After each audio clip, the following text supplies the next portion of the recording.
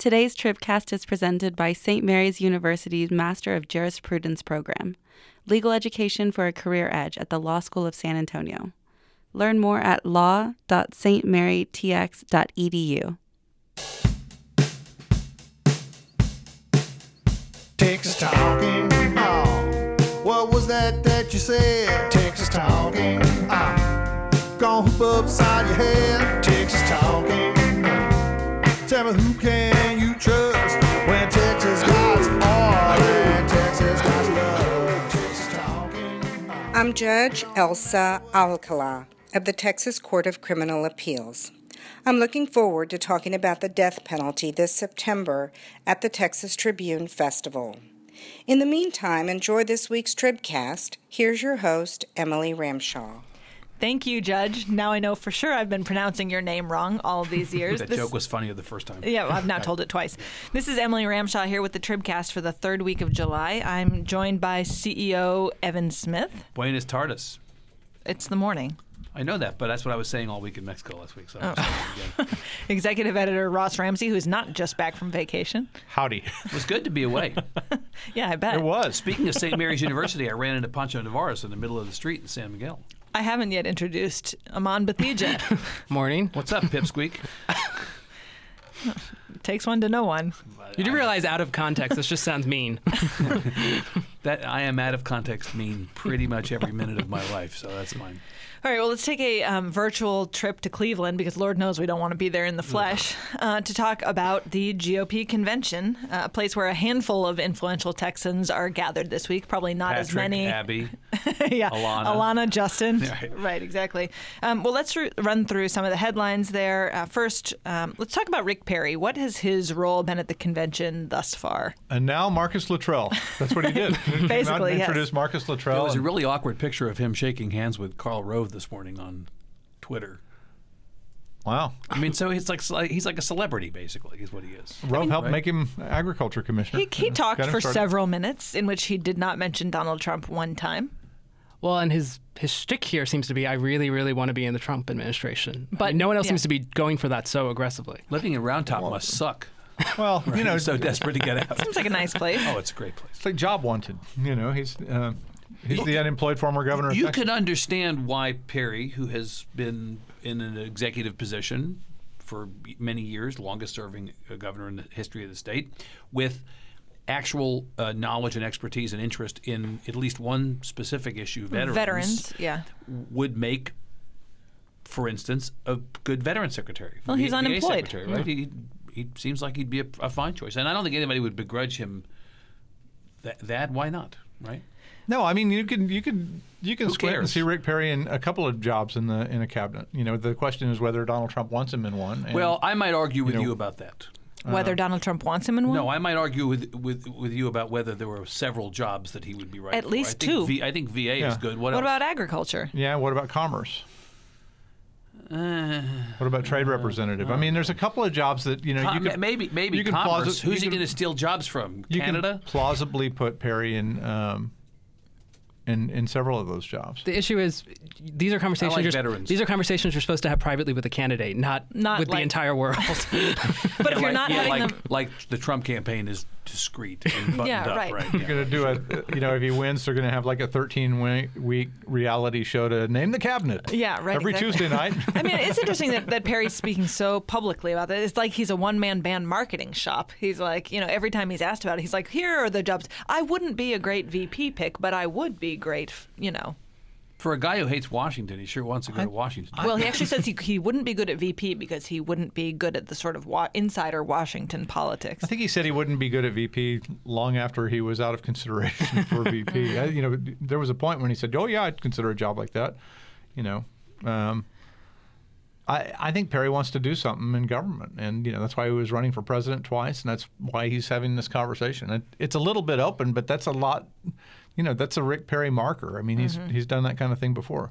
Well, Rick Perry has been sort of front and center. What do we expect to see from Ted Cruz? He is, formally speaking tonight, Wednesday. So whatever I'd be we shocked say if will he- be wrong in a second. In a minute. Right, I'd yeah. be shocked if he endorsed Trump in the speech. I think it's entirely possible that he gives a speech but doesn't endorse. Do you think he will mention Trump? My memory... They must have some understanding. My here. memory of the 76th convention is that Reagan gave a speech... Oof, you are old. I am. I'm super old. An old pipsqueak. Yep. My memory of this of the 76th convention is that Reagan, you may remember this too since you're older.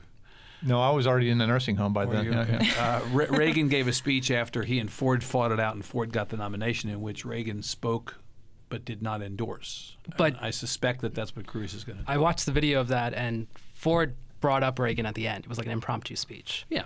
So, I mean, it was kind of an implied endorsement because Ford's the one who introduced him. Well, if Cruz is speaking at the convention, Cruz is not going to oppose Trump. I just don't think he's going to say the words, "I'm for Trump." I'm guessing that's Pressure I'm notwithstanding. guessing that's the wrong year. I'm guessing it's 1992, and you're Pat Buchanan, and you're going to do a culture war speech. So That's Cruz's what speech will have been better in the original German. Is that your point? Well, that was Molly Ivan's line, right? I was sitting right. next to her. That was her line right after Pat Buchanan finished talking. Maybe the most famous line. No. But the thing with Buchanan in 92 was this is the speech you give as a concession to the guy you beat in the primary. George Bush won the primary. Pat Buchanan was the challenger from the right. And Buchanan came in and basically stole the theme of the convention and made it, it's the culture war speech. And that's really what the Republican Party came out of that convention remembering. It led to the contract with America in 94 and a bunch of other stuff.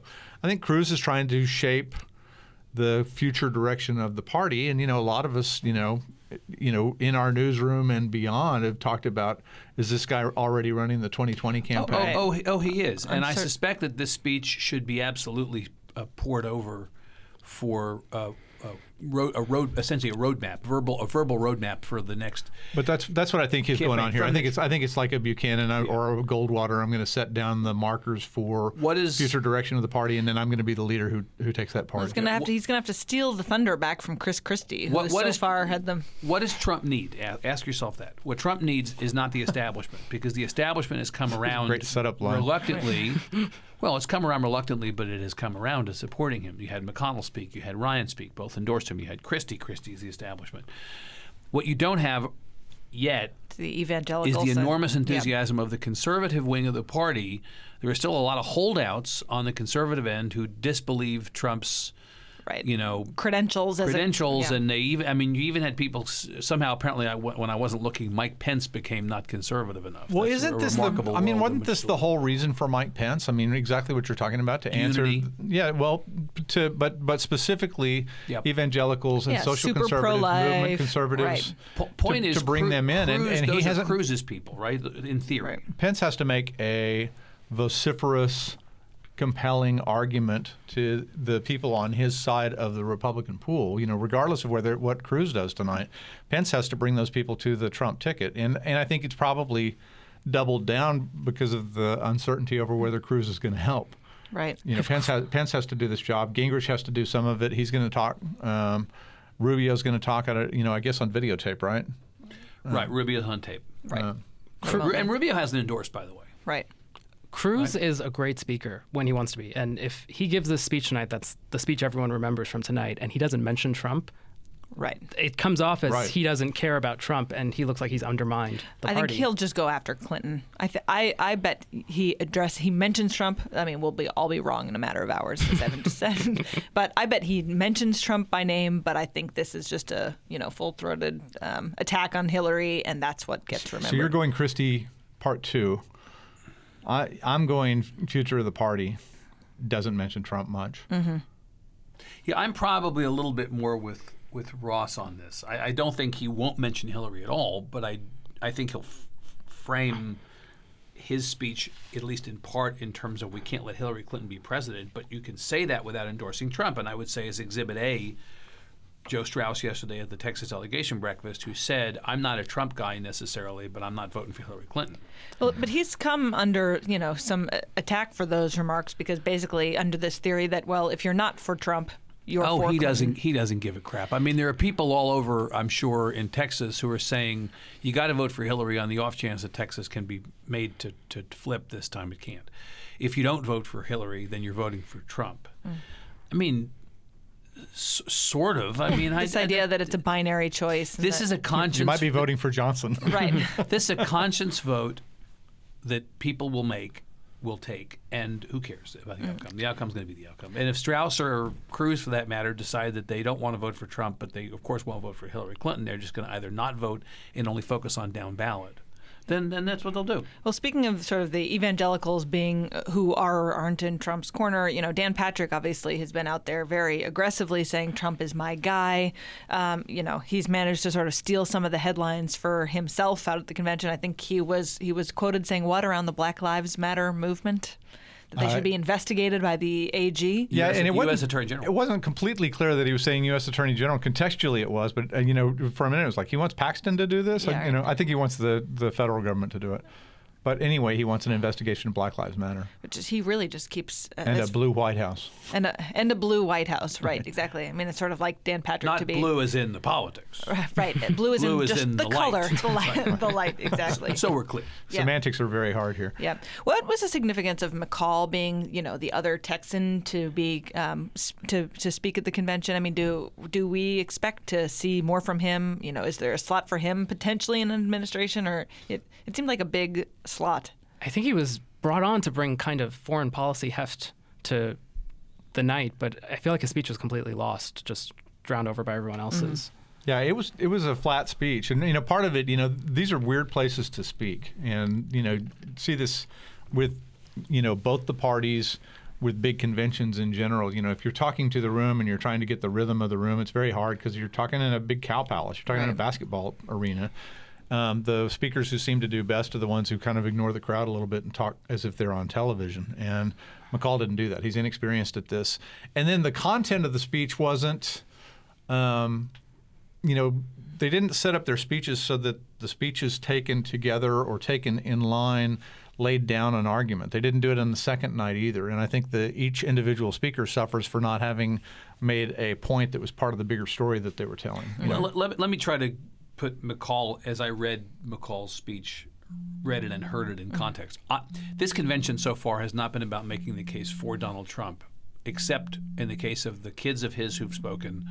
Who did a pretty good job, actually. Yeah. I thought that Donald Trump My dad's Jr. not did as bad fine. as you think. Yeah, right. I thought Tiffany did fine. He writes notes on my report card. I expect they'll all do fine. But really what this convention has been about more than anything has been about making the case against her rather than the case for him. Right.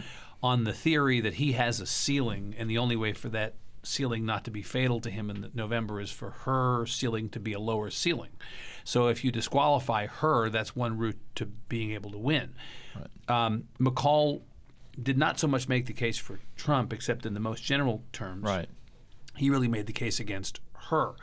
My understanding in going into this convention was that McCaul was not a huge Trump fan, and in fact, I believe that McCaul's quasi or full-throated, depending upon how you want to look at his speech, endorsement of Trump during the remarks on Monday night were the first time that he's actually come out and said, I endorse Trump. Could he be Secretary of Homeland Security? Well, he's Chairman of Homeland Security in the House right now. Sure he could. McCaul's been known to have ambitions to do something else. He could run for the United States Senate, although one wonders whether his politics are conservative enough at the moment to run in a primary in Texas and win. Well, he's got to wait for an open seat. He's got to wait for an open seat. There's that. He's always been talked about as a potential attorney general. Mm-hmm.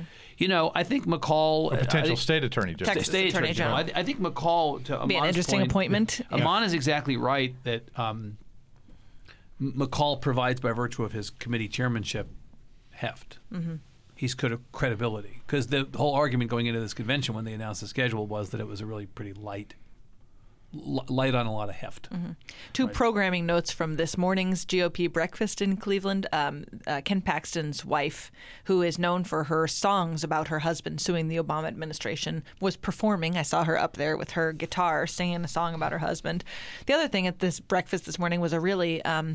I think a joke that probably fell a little bit flat about how Hillary Clinton wouldn't be the first female president, that Jimmy Carter was actually the first female president. That was Frank Luntz, I think. Terrific joke. Yeah. Yikes. Always good to accuse people of being female because they're What is he quote-unquote saying? weak. Jimmy Carter's a pussy? What's he saying? Yes, exactly. Yes. That was the joke. Hey, great. Yes.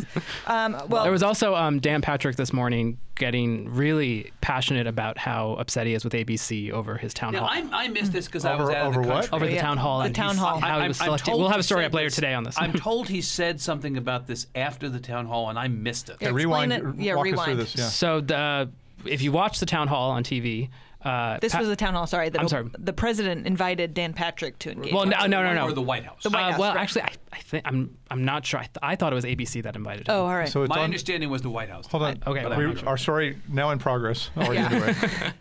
And if you watch it on TV, Dan Patrick gets up and accuses Obama of not supporting police enough and not doing it forcefully enough and not having blue lights up in the White House.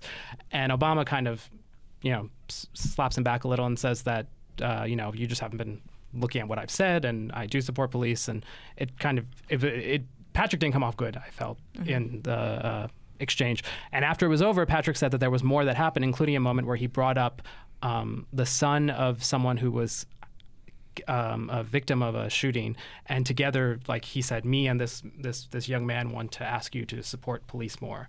And there was this few other minutes of footage that ABC cut, supposedly for time, but Patrick feels it was selectively cut because it was the part where he came off better. And so he Interesting. made an issue of that this morning, and apparently is now. I'm told that the Team Patrick is going to turn up the heat on ABC For to raw release tape. the entire to thing. release the entire tape. Well, and Well, was he pulling a stunt, or was he? What was was Patrick pulling a stunt and they cut it for that, or was it? What was the story here? I don't know yet. Yeah. I mean, you can't run these things endlessly on TV. He I mean- knows that as well as anybody, But I think, ABC had an hour, so I think there was a lot that was cut. Yeah, right.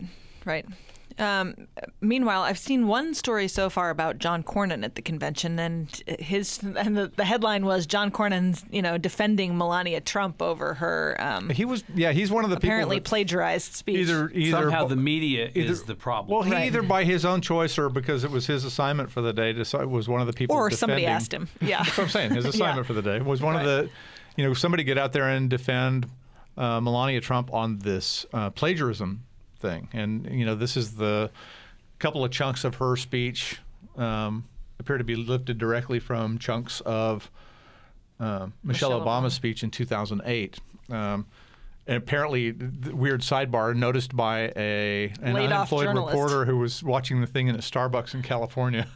Nice catch, fella.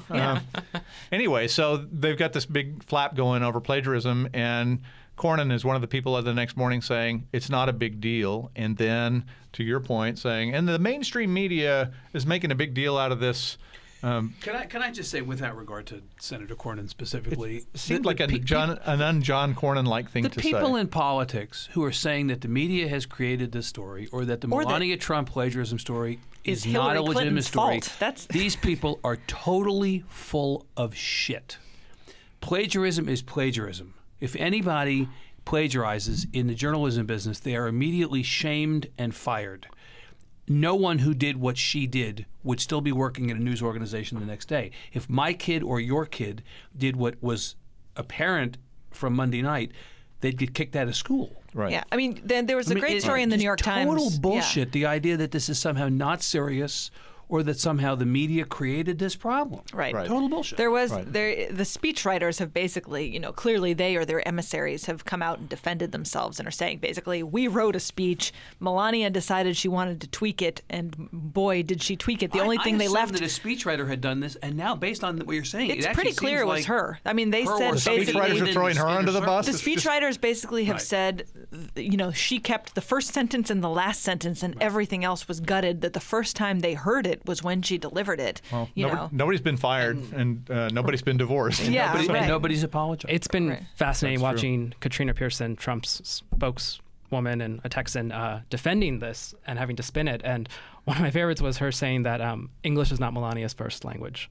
Right. So And I've just, what does that have to do with anything? copy paste translates in can't- any language. The first thing is you can't plagiarize. You can't plagiarize on a stage this size. See Joe Biden, 1988 for the tales. Yeah, I mean, this has happened before. And This- if you yeah. just apologized and went, My bad. oh my God, this would have been a couple of hours of story, as opposed to, Paul Manafort, the campaign chairman, and other people publicly saying, in essence, this is nothing. You guys did this. Manafort specifically said this is another case of Hillary Clinton being threatened by a woman, Right. and taking her down. I mean, again, just what a load of crap. You should pull a Doris Kearns Goodwin and say, I collect a lot of ideas in Cop my to it and move research. on. I must have not changed the words accurately. I had an exchange yesterday with James Frank, the state representative from Wichita Falls, on Twitter, in which he said, I'm skeptical about whether the media would regard this the way, if it happened internal to the business, the way they're regarding it with Melania Trump. And the response is, I can give you any number of instances in which, in the media business, if this happens, we go, medieval on the ass of the person who does this. Oh, totally. Right? Totally. Right. Fire that person out of a cannon. Yep. Yeah. Well, let's talk a little bit about folks at the convention who wouldn't touch Trump with the 10-foot pole, and that includes Joe Strauss, who has basically said, I'm at the convention because I'm helping to get get Texans reelected.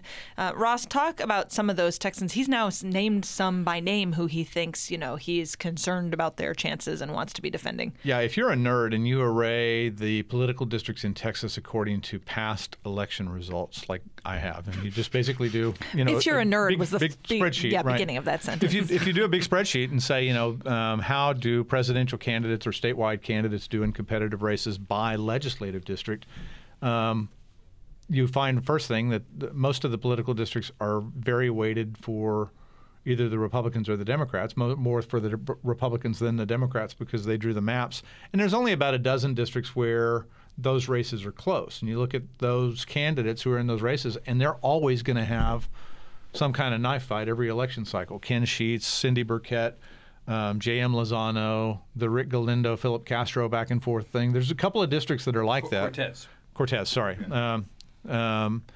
And Strauss is saying, partly because it's true that he wants to protect his incumbents. I've got, 6 or 7 or 8 districts back home that I'm going to be spending my time on, and partly because it's a great cover. I don't have to talk about the presidential race or Trump or any of this other noise up here as long as I'm concentrating on local races. So he went to the delegation in Cleveland yesterday and said, I'm going to be spending my time in Texas working on this, and talking to reporters afterward. Did not endorse Trump, just said, I'll be back home. So how many of those races are legitimately 9 in play? I think 9. Legitimate. 9. I disagree. Okay. Evan disagrees. Which races Which do you race do you disagree think is a with? fake race? I think Galindo's a real race. Yeah. I think Lujan is a real race. I think Lujan's in a very, very difficult position. He's in a Democratic district as a Republican in a general election. I think that's going to be very. But he also had the good fortune of pulling the guy who couldn't beat. He couldn't win the election. This is Tomas Uresti. Uresti, right? He could not. Uresti couldn't win the last time. I think Lujan is not dead, but I think Lujan that's a competitive race. I think Gilbert Pena is a competitive race. Right. You and I have had this conversation every 2 years for the last several years. Right. I don't think Ken Sheets is really a competitive race. I don't think Cindy Burkett's a competitive race. I don't think Rodney Anderson's a competitive race. I don't think Wayne Fairclough's a competitive race. I think that there would have to be a tsunami, relatively speaking. Hillary Clinton would have to do significantly better than Obama did either in 08 or 12. Or Trump would have to significantly underperform Trump would have to collapse. Romney. And I'm just sitting here going, Is there any risk to these folks of being on Strauss's sort of short list? Once you're named as somebody who's in theory a competitive race, suddenly do the Democrats put more pressure on you? No, everybody knows what these districts are. I mean, you just look at the numbers and you say these are the competitive districts. And both of the campaigns, the reason Republicans are the incumbents in these tight districts right now is because when they looked at these the first time, these were Democratic districts the Republicans thought they could win, and they went out and very carefully recruited Cindy Burkett. She's a small business owner, and Ken Sheets is former military, and they were very, very careful about recruiting candidates they thought could win in these things. These have been target districts for both parties for 15 years. I mean, even before this current round of redistricting, a lot of these areas were. You may be proven right in the end here, but I'd be shocked that the Democrats would have to do significantly better, or the Republicans, and specifically Trump, would have to do significantly worse, I think, to move the needle. I'm expecting that the legislature next time looks almost entirely like it looks this time. Well, and let's say you're. Well, I think that's probably. I think both things are true. I think these are competitive races, and the legislature is going to look like it does. Look now. like it does. Well, and knowing what we do about voters, I mean, let's say you're a Republican who really just cannot bring yourself to vote for Trump. That doesn't mean you're going to vote for the Democrats. No, but it does mean that you don't have the option of straight ticket. I think one of the concerns that some people have is that the straight ticket option being disabled means that somebody has to go through and go ding, ding, ding, ding, ding, ding. And it means you might just stay home. If I'm John Lujan, I'm arguing against the straight ticket because I'm in a district in San Antonio where the average Democrat has beat the average Republican in a statewide race by 16 points. Right. And I'm a Republican. So if anybody if all those Democrats are voting straight ticket, I'm a cooked goose. However, the one thing I would say on behalf of Galindo Lujan and Will Hurd in a congressional race is that the normal year rules don't apply for two reasons. The first is this is not a normal year as it relates to the Democratic candidate. You had the most unpopular Democratic candidate in the history of presidential elections. And the second thing is we know San Antonio elections have been, say it with me, a dumpster fire. Lowercase d. Lowercase d, right? Yeah. Thank you. AP changed the style. Over the last year, and no guaranteed victory for a Democrat. So they're toss-up races? Is that what you're saying? I think they're. He just convinced himself the other way. Yeah. But I'm with you on those. I'm just not with you on the others. That's all. Well, back to Strauss for a minute. So still, take me to the convention. I mean, how is Strauss being at the convention, playing into these races? I mean, shouldn't he be back at home working these races? Well, he's not. Yeah, he's not using the races to avoid the convention. He's using the races to avoid Trump. Right. And he's not saying I'm a Trump guy. Frankly, he wasn't saying I'm a Cruz guy. He was one of the first Texas politicians to say, "Hey, I'm a Bush guy. I've been a Bush guy for a long time. I'm with Jeb." And hasn't really revised that. He may be the highest-ranking official of the Jeb Bush campaign. Right. Yeah. Highest-ranking endorser of the Jeb Bush campaign. Jeb Bush got, I think, 3 delegates at the convention. At $50 million each in terms of what he spent. Yeah, he got the Connolly Trophy this time. He did. Well, let's have a quick chat about Julian Castro. Obviously, there's been buzz around his vice presidential prospects. This week, however, he has been in the headlines for a different reason, and that is appears to be a violation of something called the Hatch Act. Who wants to walk us through it? You can't commingle official government business and politics. This goes back. We've had a version of this here, right? Right. Who is the great example of that in Texas? Kay Bailey Hutchison. Kay Bailey Hutchison. Right. On April 4th, Julian Castro. Although Texas, I got to say, does not have something equivalent to a Hatch Act. Piece, but And this she is a was conversation that will be familiar to people who know Texas politics because if Right. you go back 25 years, 93, 23 years, there was a version of this. Julian Castro, Secretary of HUD, gave an interview to Katie Couric at Yahoo in his capacity as housing secretary on April 4th. And at some point in the middle of the interview, he said something to the effect of taking off my HUD secretary hat. Yeah. Right. And then he made a comment or three about Hillary Clinton and about Clinton's great, Trump's awful. Right. And about I don't think I'm going to be a candidate for vice president or whatever else. Right. A complaint was brought, and it was found that although that was he good believed, use of passive voice. Well, I don't know. For one thing, it's not actually entirely not right, clear. it's a secret Yeah, right. audit. I have no choice but to be passive about it. He was found to have been in technical violation of the Hatch Act, because even though he believed that saying explicitly removing my HUD hat gave him the clearance to do this. Now, see, I'm interested in this for this reason. So I asked, you may remember that we had Julian Castro at the Tribune Festival last year. And I asked Julian Castro to come, and I explained to him and to his people, I want you to come and I want you to talk about the state of politics, and I want you to talk about Latino community and the election and voter turnout, and I want you to talk about that. The response I got back was, he will come, but he will come in his personal capacity. It was a very specific designation. Right. And even when you introduced him, we were told you had to introduce him as the Honorable Julian Castro. You could not introduce him as Secretary Julian Castro. So you didn't say the title? No, I said, can I, in the bio we provide on site or in the program, or when I speak the bio in introducing him, can I say he is the Secretary of Housing and Urban Development? yes, you can say it, but you can't introduce him as secretary. You have to introduce him as the honorable. It seems like this is splitting he hairs. was there Well, in his it is a hair person. split. But so this all, the bell went off when this Right. all happened, because I was like, well, shit, did he Yeah. violate the Hatch Act when he was in Austin? Probably. Apparently not, because the framing of it was that he was here in his personal capacity, which I had to say, and I did say, and he was introduced as the honorable as opposed to secretary. But everybody knows what his role is. How can you ever really do? I mean, I think the purpose of the Hatch Act is you can't ever really do things in your personal capacity. I mean, Well, Well, yeah, but in fact, the Hatch Act, apparently you can. I mean, well, he did. it's But to he keep you- said you know, taking off my HUD because hat. the capacity in which he gave the interview to Katie Couric was in his capacity as HUD secretary. There were no backseas in the middle of that. Right. That's So what apparently- he should have said was, I can't answer that in Yes. this interview. I can't answer that in this particular interview, but if you interview, I can't yeah. speak about that because I'm here in my official capacity. But the, Right, the I'm not here for weirdest politics. thing, I'm here for. But so it has been found that this was a violation. But the weirdest thing about this is that the person who decides your punishment is the president. It's the person who appointed you. Right. So it's not like, I mean, whoever gets busted for the Hatch Act.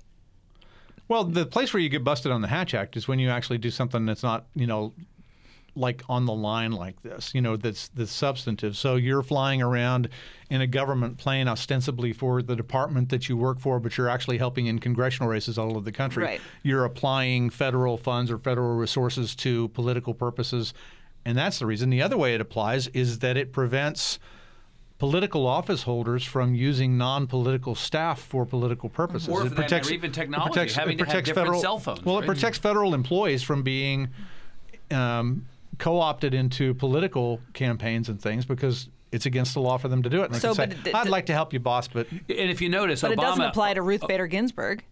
She's an appointee. Well, but part of the reason Right. that everybody got up in Ruth Bader Ginsburg's grill was because it was totally atypical, not unprecedented, but rare, Right. and not looked upon favorably for somebody in that job to violate their stated. and she crawfished right out of there. She came back and apologized. Well, and Obama just point out that Obama actually, several weeks before this Hatch Act violation was known by Castro, gave an order to the effect that nobody in the cabinet could be out campaigning for Clinton during the right.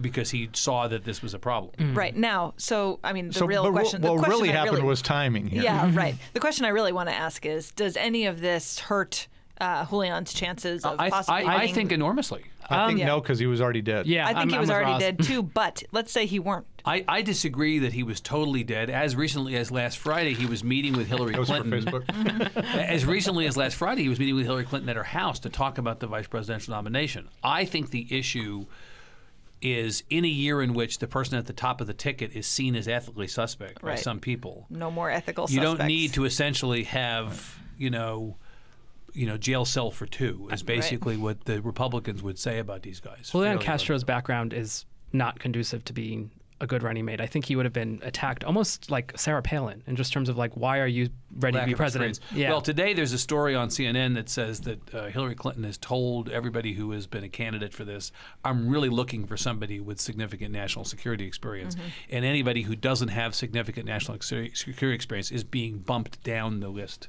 Yeah, and she, I think for the reason It's going to be Amon Tim said- Kaine. It just seems like it's going to be Tim Kaine. I. Don't make an unforced error. Pick somebody who would you pick? whose boringness is a virtue. You pick Kane? At this point, if I would probably pick Kaine just because you want to pick somebody, no sharp edges, somebody who's got experience, who's fluent in Spanish, who is, he appeals to a lot of people. He's never lost an election. There's a lot about him that I think is really pretty interesting. The Washington Got a Post said fave? yesterday it's down to Kaine and Vilsack. yeah. Well, I'm going to prevent us. Vilsack from, makes Mike Pence look like Yeah. Kanye. Vilsack is super boring. I'm going to prevent us from making any more unforced errors and wrap up the Tribcast. If you have questions or comments, you can email them to tribcast@texastribune.org. You can also sign up for Tribcast alerts at texastribune.org/tribcast. Thanks to Shiny Ribs for doing our music. And on behalf of Evan, Ross, Aman, and our producers Todd and Rodney, this is Emily. Thanks for listening. Texas talking. Texas talking. Texas talking. Talk about Texas talking, baby. Texas talking. About that TikTok, baby. Texas talk. Don't let me see you cry. I was would like to have a conversation around that. Let's make that topic number one on the Tribcast.